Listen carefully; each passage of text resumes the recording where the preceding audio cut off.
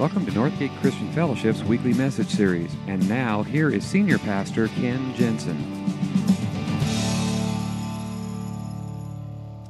So we are diving back into the story, and if you have not picked up your copy, again, let me encourage you, we want everybody to get in on this and everybody to get a copy of this book. It is our gift to you if you've not picked up your copy of the story.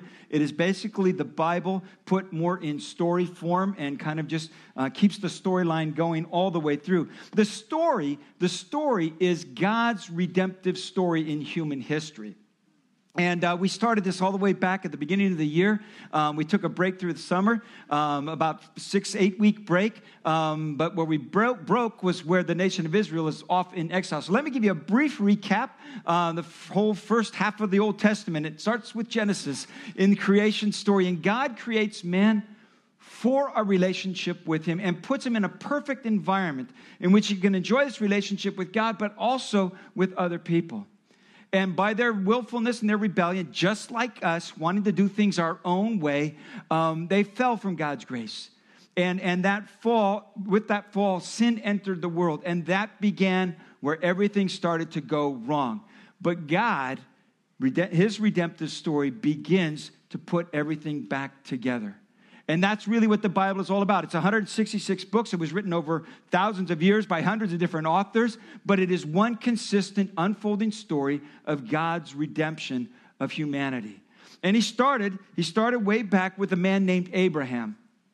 And he made a covenant with him, a promise with him, and he said, I will make of you a great nation, and your descendants will be greater than the sands on the seashore or the stars in the sky. And from that one man, Abraham and his wife Sarah, they had a son. His son had 2 sons, and they had 12 sons, and on it goes. And before long, this one man now has this family, and the family becomes a nation. The problem is they become a nation enslaved in Egypt. And all of the promises that God had made don't seem to be coming true, because God had promised to bless them, and God promised to be their God and be with them and care for them. But they're living in slavery in Egypt until God, through Moses, intervenes and leads the nation of Israel out of their captivity. And in the wilderness, he sets them up and he says, now you will be my people and I will be your God. And he gives them the law. It's part of the covenant to say, this is what it looks like to live in relationship with me. This is what it looks like as a society, as a kingdom now, as a nation under the rule of God. And leads them into the land that he had promised them. And in that promised land, the kingdom begins to be established. And strongly under King David, and then expanded a little bit more under his son Solomon. And the kingdom grows, and God continues to bless, except that in their willfulness, in their rebellion, things start to go wrong. See, this is the story. This is your story. This is my story. We start out with this God who wants to be in a relationship with us and makes it possible for us to live in a relationship with him, but we keep making these willful choices our own way. And it always ruins the relationship. It undermines the relationship, but God continues to forgive, and God continues to restore, and God continues to draw us back to him. And this is the unfolding story. Under the kingdom, what happens is it ends up dividing into 2 kingdoms. The northern kingdom, which is 10 of the 12 tribes of Israel, and that becomes the nation of Israel. The southern kingdom is the 2 remaining tribes, becomes the nation of Judah. And the basic story for 300 years of their history is this. This king rose to power. He did evil in the sight of God. He led the people in sin and in idol worship. And God sent prophets to warn them not to do this. And that king died. And another king took his place. And he did evil in the sight of God and led the people in sin and idol worship. And God sent prophets to warn them. And that king died. And this cycle repeats over and over again, both in the northern kingdom of Israel and in the southern kingdom of Judah. And God keeps warning, says, you can't keep living life this way. You are to be my people. You're to be different. But they continue in their sin, in their willfulness, and in their idol worship, and turning from God. And finally, in the year 722, the Assyrians come in. They destroy and conquer the nation, the northern kingdom of Israel. And then not much long after that, in the southern kingdom, there's a few brief, short-lived reforms, but they slip back into those old patterns. And in 586, the southern kingdom of Judah also falls. They are conquered by the Babylonians. And that's where we left the story. And it looks like it's all over with. There's no more Judah. There's no more Israel. There's no more temple for worship. There's no more Jerusalem with the walls of safety, the city of God. It's all gone. And the people have been carted off into exile, into Babylon. And for every intent and purpose, you look around and you say, the story is over. The end. That's it. Except God's story isn't done. And where we're going to pick up the story this morning is with this man called Daniel. Because what happened was when King Nebuchadnezzar with the Babylonians came in and destroyed the southern kingdom of Judah, one of the things that he did was he took off a group of people from Judah and brought them with him to Babylonia. Some of them just to be slaves, to just work under the Babylonians, but there was also the nobility and the elite, and they were picked and to be trained and to be enculturated into Babylonian culture and to be groomed for leadership. And Daniel and 4 of his friends are among this group of the elite. And we're going to pick up the story. If you've got your copy of the book with you, we're going to be on page 249. If you don't, we're in Daniel chapter 1. In the 3rd year of the reign of King Jehoiakim of Judah, Nebuchadnezzar, king of Babylon, came to Jerusalem and besieged it. And the Lord delivered Jehoiakim, king of Judah, into his hand, along with some of the articles from the temple of God. These he carried off to the temple of his God in Babylonia and put them in the treasure house of his God. Then the king ordered Ashpenaz, chief of his court officials, to bring to the king's service some of the Israelites from the royal family and the nobility, young men without any physical defect, handsome, showing aptitude for every kind of learning, well-informed, quick to understand, and qualified to serve in the king's palace. He was to teach them the language and literature of the Babylonians. The king assigned to them a daily amount of food and wine from the king's own table. They were to be trained for 3 years, and after that they were to enter into the king's service. And among them who were chosen were some from Judah, Daniel, Hananiah, Mishael, and Azariah. The chief official gave them new names. To Daniel, the name Belteshazzar. To Hananiah, Shadrach. To Mishael, Meshach. And to Azariah, Abednego. That's where we pick up the story. Israel's destroyed. Judah's destroyed. This group of people are carted off to Babylonia. And among them are these 4 guys, Daniel, Shadrach, Meshach, and Abednego. You've maybe heard their names if you grew up in Sunday school like I did. And you maybe heard their stories. But what you find as you go through this, and it's actually what we have seen throughout our whole journey through this Old Testament, has been that while God works on this grand scale among kings and kingdoms and nations, he also works in individual lives. And so where this hits us is if you have ever wondered, doesn't God have a lot of other things to do? I mean, isn't he busy kind of taking care of the universe? Does he really care about me? If you've ever wondered, does God care about me and my choices and my little insignificant life on this third rock from the sun? The answer that we find in Daniel is a resounding yes. God cares about you. And what he cares most about you is the person that you are becoming. He cares about your character. And the story of Daniel is really a part of God's unfolding story of redemption at work in the life of an individual. And it comes down to this whole idea of character. It is the thing that every one of us, it begins probably in middle school, when you start making choices about right and wrong, and some of your values are starting to form, and your moral compass is starting to form, and you get into high school, and it starts to be challenged a little bit, and you get into college, and even more so, all of those things that you were taught growing up, you start to question, and you challenge them, you think about them, and maybe you reject them, or maybe you hold on to them, but there's this ongoing thing in every season of our lives in which God is shaping and forming our character. You get out of college, and you go into the workforce, and now you're in a job, and you know that the only way to really get ahead in your career is you're going to have to compromise a little bit. And it's really about your character. Get married, you have kids, and you try to teach them right from wrong. See, that's all stuff about character. And what God cares most about you is your character, the person that you're becoming. And as we're going to look at the story of Daniel, we're going to discover how God shapes and forms your character. And he does it, first of all, specifically, in those little decisions, that your character is formed in the little decisions that you make every day. See, sometimes when we talk about integrity or character, we're thinking about those big moral, ethical dilemmas that we face from time to time. But the truth of the matter is, your character is being formed every single day in the little decisions that you make. This week, I got a new car. Went to the dealer. Yeah, I know. It's pretty cool. Went to the dealer, worked out the deal, did the dickering thing, the whole thing. Got the new car. And then, of course, I had to take all of my stuff in my old car and put it into my new car. So the guy from the dealership, he goes out to me with this box. And I start emptying all the junk out of my trunk and out of the glove box and all that. And I start putting it in the box to bring it over and put all my old junk into my new car. And as I'm doing all this transfer thing, one of the things I'm taking out is my Fast Track pass. And I take that out and I start putting it in the new car. And he says something just off the top of his head. He says, oh, you're not even going to need that because you don't have any license plates on your new car. And for one brief moment, it struck me. He's right. I could save $5 crossing the bridge. Now, that's not a big deal. I'm not going to tell you what I did. No, it was a character test. Let me just tell you that. You come across those kinds of little decisions every single day. You don't think about it, but it's those little decisions that are forming and shaping your character. That's what happens to Daniel.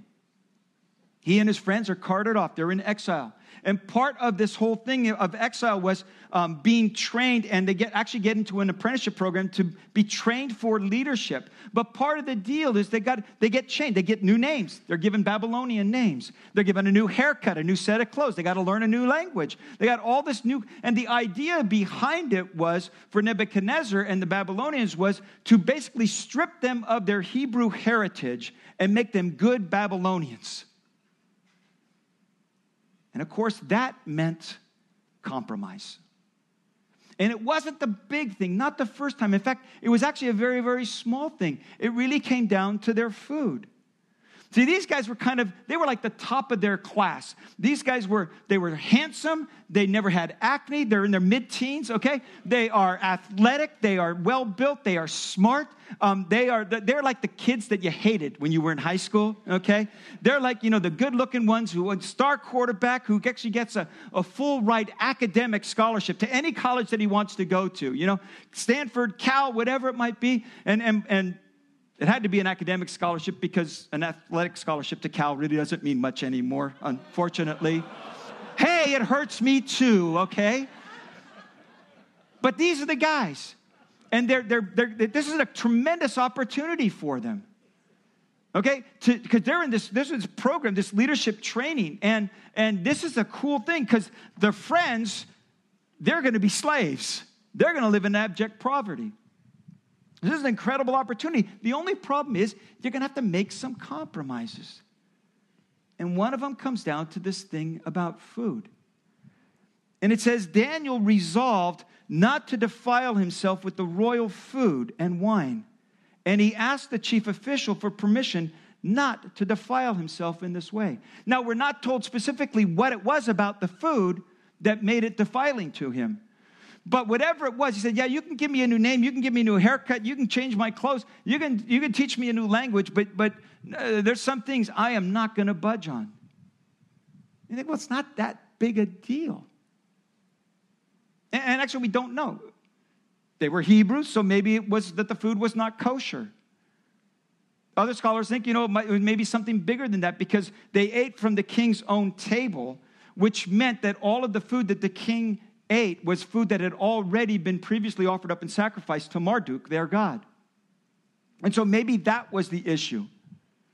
Because what would happen is that the food would first be brought before the idol of Marduk and be offered to him, and and whatever Marduk didn't eat, the king got for his table, okay? And that was kind of the thing. And you would think, well, that's just not that big a deal. It's just food. And I mean, we all know that an idol is nothing. It's just a big rock that's been carved. I mean, what's the big deal? And by the way, if you make a fuss about this, you might get kicked out of the program. So just kind of go along to get along. It's not that big a deal. But for Daniel, it was. No, we can't eat this stuff. And he goes to Ashpenaz, who is over all of them. He says, we can't eat this food. And Ashpenaz said, well, you got to, because this is the food that you get. He said, no, we can't eat this food. He says, listen, if you don't eat this food, if the king sees that you are malnourished, it's going to be my head, literally. And Ashpenaz kind of says, no, I can't go along with that. So what Daniel does is he goes down to kind of a lower authority, a guard that's actually directly over them, and he says, listen, please test your servants, just 10 days. Just give us 10 days for the test. Give us nothing but vegetables to eat and water to drink. Then compare our appearance with that of the young men who ate the royal food, and treat your servants in accordance with what you see. Not that big a deal. And yet for Daniel, it was one of those little decisions that he knew had a great bearing on who he was going to become. Yeah, there was a little bit of risk involved. He could get kicked out of the program. And by the way, it's those little decisions that you and I are faced with every day. It's those little decisions that we know, if I just compromise a little bit, I know I can get further ahead faster. Andy Stanley makes this observation. He says, the most direct path to achievement and success is often not the most ethical path. And that's true. And you know this. You know this in your own job, in your career, in your schooling, wherever it might be. You just know if you just kind of bend the rules just a little bit, you could pad that expense account and get a little bit more in your pocket. You could substitute maybe inferior parts and it would run just as well and nobody would know, but you would save your business some money. Or you could make some promises to close that deal and make that sale that you can't back up and your company can't back up, but once you get the sale, it doesn't matter anymore. It goes on your pay. We are faced with those kinds of little challenges every day to just bend the rules a little bit. And it's those little decisions that really shape and form your character.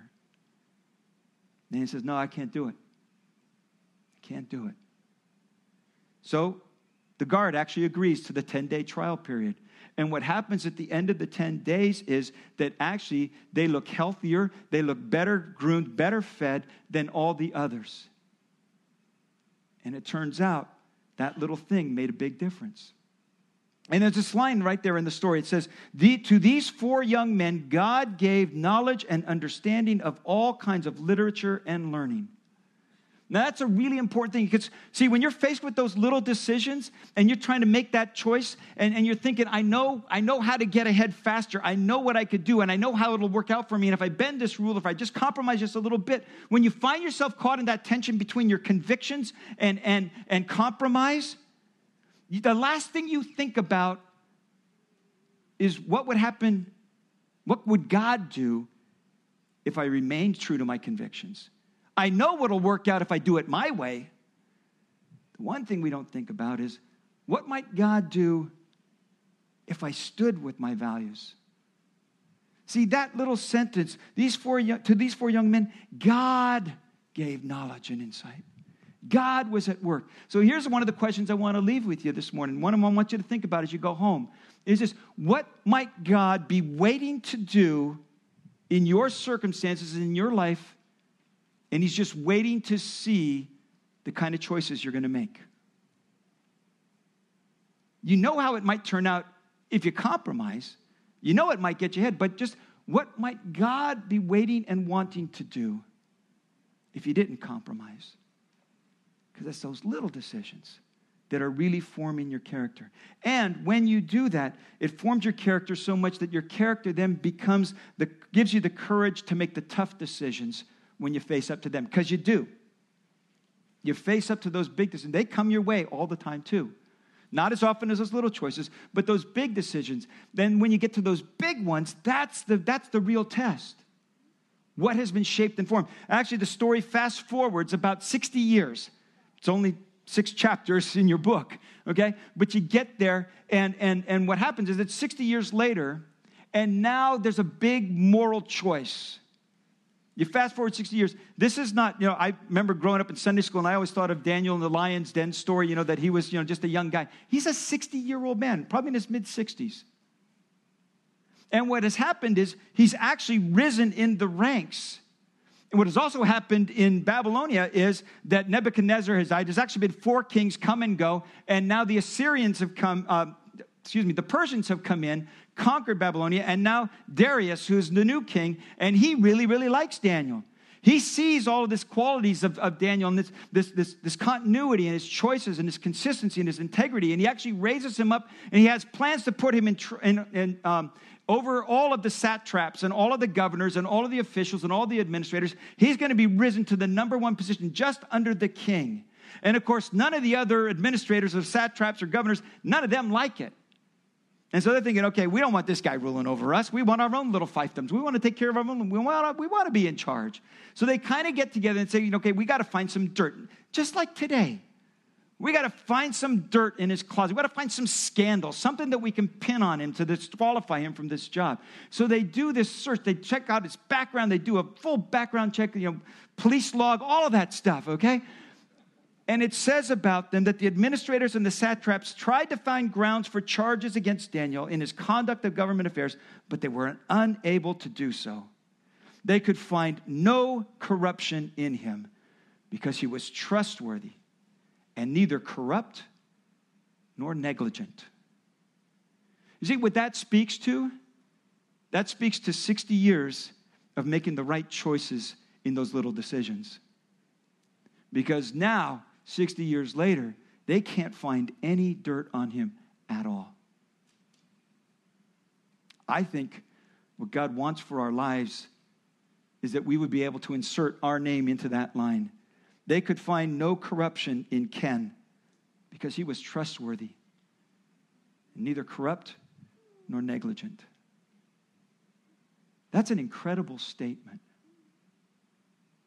So they know there's no dirt that they can get on this guy, but they still got to come up with something. So here's what they do. They get this great plan. They go to Darius, and they say to King Darius, "Oh, king, there is none greater than you. You have conquered empires. You have vanquished kings. There is none who should be honored like you. There is none as great as you. We believe so much in who you are and how great you are that we think you ought to issue a decree that no one would bow down or worship or pray to anyone, any god, but you, O King Darius. You ought to issue that decree." And of course, King Darius, he likes being buttered up, and he thinks, yeah, pretty cool stuff. So he issues the decree.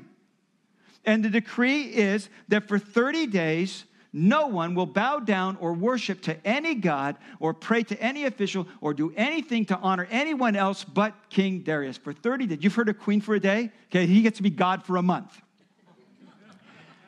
And that's the decree. Now Daniel is faced with a major choice. This is a biggie. This is life and death because the penalty for disobeying the decree is thrown to the lions. And it says about Daniel that he went home to his upstairs room where the windows opened toward Jerusalem. And 3 times a day he got down on his knees and prayed, giving thanks to his God just as he had done before. And that's the key phrase. Just as he had done before. He didn't change anything. This is my pattern. This is my character. This is my integrity. And yeah, it might be my life, but no compromise. And of course, that's exactly what they were counting on. So they go to King Darius and they say, "Oh, King Darius, it pains us to tell you this, but one of your favorites, one of those most esteemed and honored of all of us, he has disobeyed your decree. What are you going to do?" And of course, kings can't go back on edicts like that because it sets a bad precedent. So he has him arrested, has him thrown in among the lions. And it pains him greatly because he truly loves Daniel and admires him. But he can't go back on what he has said. And all night long, he can't sleep. He's just fitful in the whole thing, wondering how it's going to turn out, And he goes back the next morning expecting to find nothing but blood and guts and bones and everything scattered around. And he gets there, and here's Daniel petting the lions, combing out the manes, whatever it was he was doing, and he is perfectly fine. And it so impresses Darius. Even though he doesn't become a convert to follow God, Yahweh, he makes another decree. And the decree that he makes now is that everyone must reverence the God of Daniel. Not sure I'm believing in this God right now, but I got to tell you, this God of Daniel's, he's something. For he is the living God, and he endures forever. His kingdom will not be destroyed. His dominion will never end. He rescues and he saves. For 60 years, in those little choices, Daniel's character had been shaped and formed and solidified. So when it came to the big moral, ethical dilemma that he faced, there was really no question. This is who I am. This is my integrity. This is my God. I'm going to trust him. And that's character. And there's one more thing about character. It's your character that'll sustain you through all of the seasons of your life. You go a little bit further into the story. Fast forward, it's about another 12, 15 years or so. And now he's an old man. He's probably in his mid-90s or so, maybe late 90s. Don't really know for sure, but we know that he's there. He has outlasted 4 kings, had seen the rise and fall of empires. He has seen 2 empires in his lifetime. He is now an old man, but he is still pursuing God. He is still trusting in God in everything, in every part of his life. And one day he's reading through the scripture, specifically through the prophet Jeremiah. And he reads these words, "According to the word of the Lord given to Jeremiah the prophet, the desolation of Jerusalem would last 70 years. And he stops. He goes, wait a minute. I came here, I was about 15. I'm in my 90s. Does the math, and it's been more than 70 years. Well, wait a minute, God. You said it was going to be 70 years. God, what's going on here? You promised, God. And this is the character question that I want to give you. It's another one of those that I want you to think about. How do you react when God lets you down? How do you respond when it seems like God has been unfaithful to his promises? What do you do when you find yourself disappointed in God? Because that's a character question. Because the truth is, your character, most of your character is derived from what you believe about God. He becomes that character builder in you. A.W. Tozer put it this way. He said, what a person thinks about God is the most important thing about him and will determine the course of his life. And that's the truth. What does he do? It says, so I turned to the Lord God and I pleaded with him in prayer and petition. And then it records his prayer. And what's interesting about his prayer is not one of anger. God, you promised. Or God, where are you? Or God, you got to do something about this. It's not, in fact, it's a very humble prayer. This prayer says, God, we have gotten exactly what we deserved. We rebelled against you. We turned from your ways. You warned us over and over and over again through the prophets, and we ignored all of them. We have gotten everything that we deserve. And it ends like this. We do not make requests of you because we are righteous, but because of your great mercy.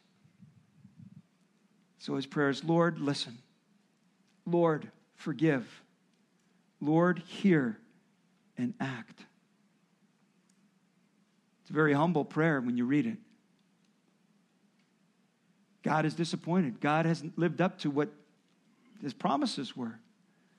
But his prayer becomes, God, I still know that you are a God of grace. You are a God of mercy. You are a God of love. I know your promises to us. So, Lord, based not on our deserving it, but based on your mercy and your grace, please hear us. Please forgive us. Please restore us. And it's not long after that King Darius makes a decree that the exiles will be allowed to return to Jerusalem.